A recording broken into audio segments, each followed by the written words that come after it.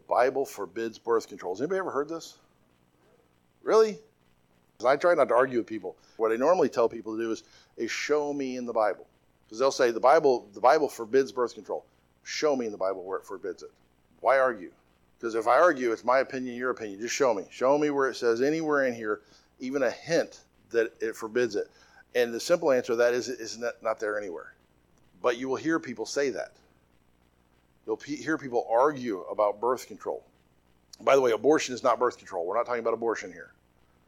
Abortion is not birth control. Birth control is something that keeps a human being from being formed even on the most basic of levels. So the morning after pill, that is an abortion. That's not a birth control. Acid abortions, salt abortions, I forget what they call it, where they vacuum the baby out in pieces. That's not what we're talking about here. That's all murder. Every bit of that is murder. Without a doubt. You are taking a human life and you are ending a human life. And I had somebody say, try to argue with me. Well, what about people that are raped? Women that are raped. Well, okay, that's a different argument. And they won't like my answer on that either, but that's a different argument. Don't let people take you down a different argument, because now the argument isn't whether or not it's murder.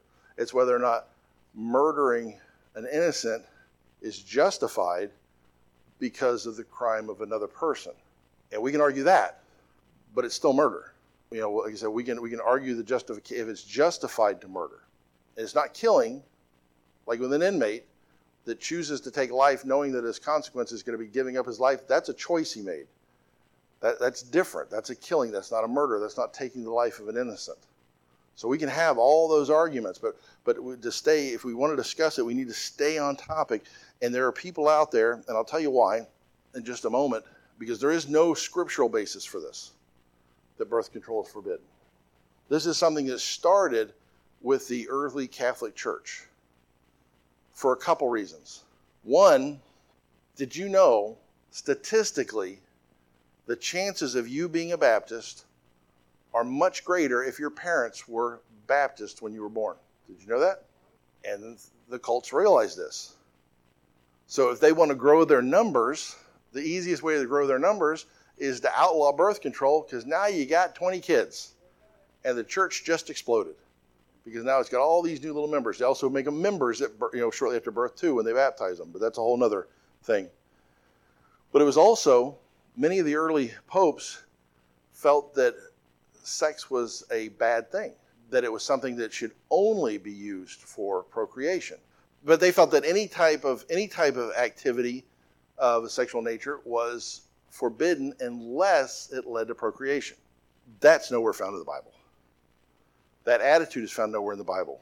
Many of the cults, the Catholics, the Mormons, Jehovah's Witnesses, and all, they use this as a way to grow their religion. The Bible does give us a ton of guidelines about sexual relations. But in essence, they basically boil down to a word called fornication. And fornication is any type of activity, sexual activity outside of marriage. Any type of sexual activity outside of marriage is what we would call fornication. Mark chapter 7, 20 through 23 says, "And he said, that which cometh out of the man that defileth the man, for from within, out of the heart of men proceedeth evil thoughts, adulteries, fornications, murders, thefts, covetousness, wickedness, deceit, lasciviousness, an evil eye, blasphemy, pride, foolishness. All these evil things come from within and defile the man." So you see, one of the things on that list is fornication. Matter of fact, he lists fornication before he lists murders.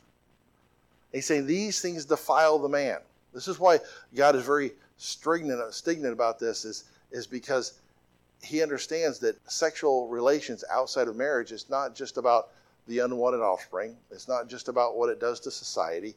It's not just what it does to the society in general. It's about what it does to the individual person and the damage that it does to the individual person. Every single law, every single guideline, every single rule that God has given us is for our benefit. It's for our blessing. And he doesn't want to see us damaged. He doesn't want to see us hurt. 1 Corinthians 6:18 says, "Flee fornication." That word flee there doesn't mean just ignore it. It means to actively run away from it. Flee fornication. Every sin that a man doeth is without the body, but he that committeth fornication sinneth against his own body. That's a powerful statement. Almost by definition, when we sin against God. This is when we sin against our own body. Flee fornication. Every sin that the man doeth is without the body, but he that committeth fornication sinneth against his own body. You see, fornication damages our body. It doesn't matter. People will say, well, what about this? Or what about this? Understand, fornication is a huge umbrella word that is not just consenting adults having sex outside of marriage. It includes child molestation. It includes rapes. It includes every sexual atrocity you can think of are all covered underneath this umbrella. And it says that they all damage us the same. This was my thing when they started to make homosexual marriages legal. And one of the problems that I had with Christians that were speaking up against it is Christians that were living outside of marriage and having sex outside of marriage were standing on the front lines condemning homosexuals that were getting married. That's the kind of judgment that God tells us not to do. Because when you're involved in the exact same sin, there is no difference between the homosexuals and the fornicators, because homosexuals are fornicators. So if it's two men having sex together, or an unmarried man and an unmarried woman having sex together, that's the same in God's eyes. So be careful when you throw those stones. Neither of those, let me make it very, very clear, neither of those are acceptable in God's eyes. They are all condemned in the eyes of God, and they can all be forgiven by God. You can be forgiven and set free from any of those underneath that umbrella of fornication. There's myths out there that that's just the way people are made. That's just the way they're wired. That's just the way. Well, you know what? We're all made with some kind of defect in us, and God can set us free from those defects. It's very, very simple.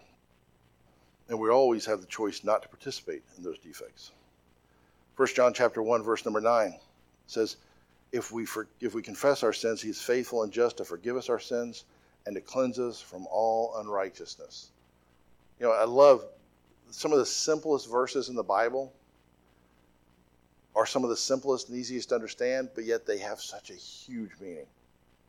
Look at this little tiny verse. It starts with us if we confess our sins. So we have to take a step here. We have to confess them. And confessing by the way, confessing and admitting aren't the same things. Admitting is, yeah, I'm a sinner. I have no intentions on changing. That's admitting. Confessing is when you give something up and say that not only am I a sinner, but I regret my sin, and I don't plan on doing it anymore. That's confessing. There's a difference between admitting and confessing. We understand this on the earthly level. Look at somebody that stands before a judge in court. The judge treats the person different that just simply says, yeah, I did it. He admitted it. There's no remorse. He doesn't care. He did it. He's going to do it again. Or the person that says, I did it. I shouldn't have done it. I don't plan on ever doing it again. There's a difference. And even earthly judges see that difference. Even earthly judges make that distinction between the two. And if an earthly judge, which every earthly judge is flawed, if they can make the distinction, how much more so can our Heavenly Father?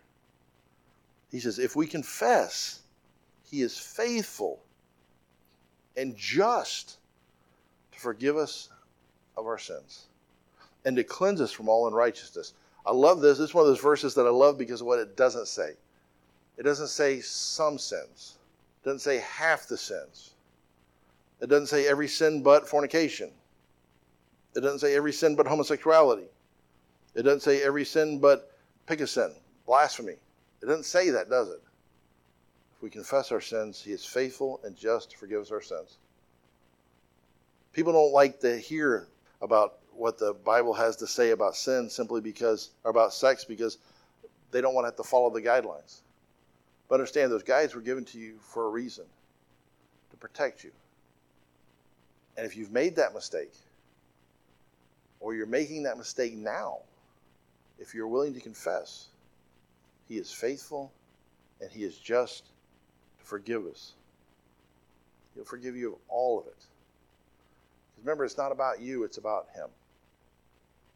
It's about his love.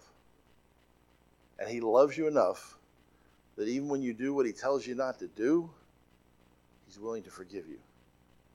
He's willing to wipe it away and give you a second chance, or a third chance, or a fourth chance, because that's the God that we serve.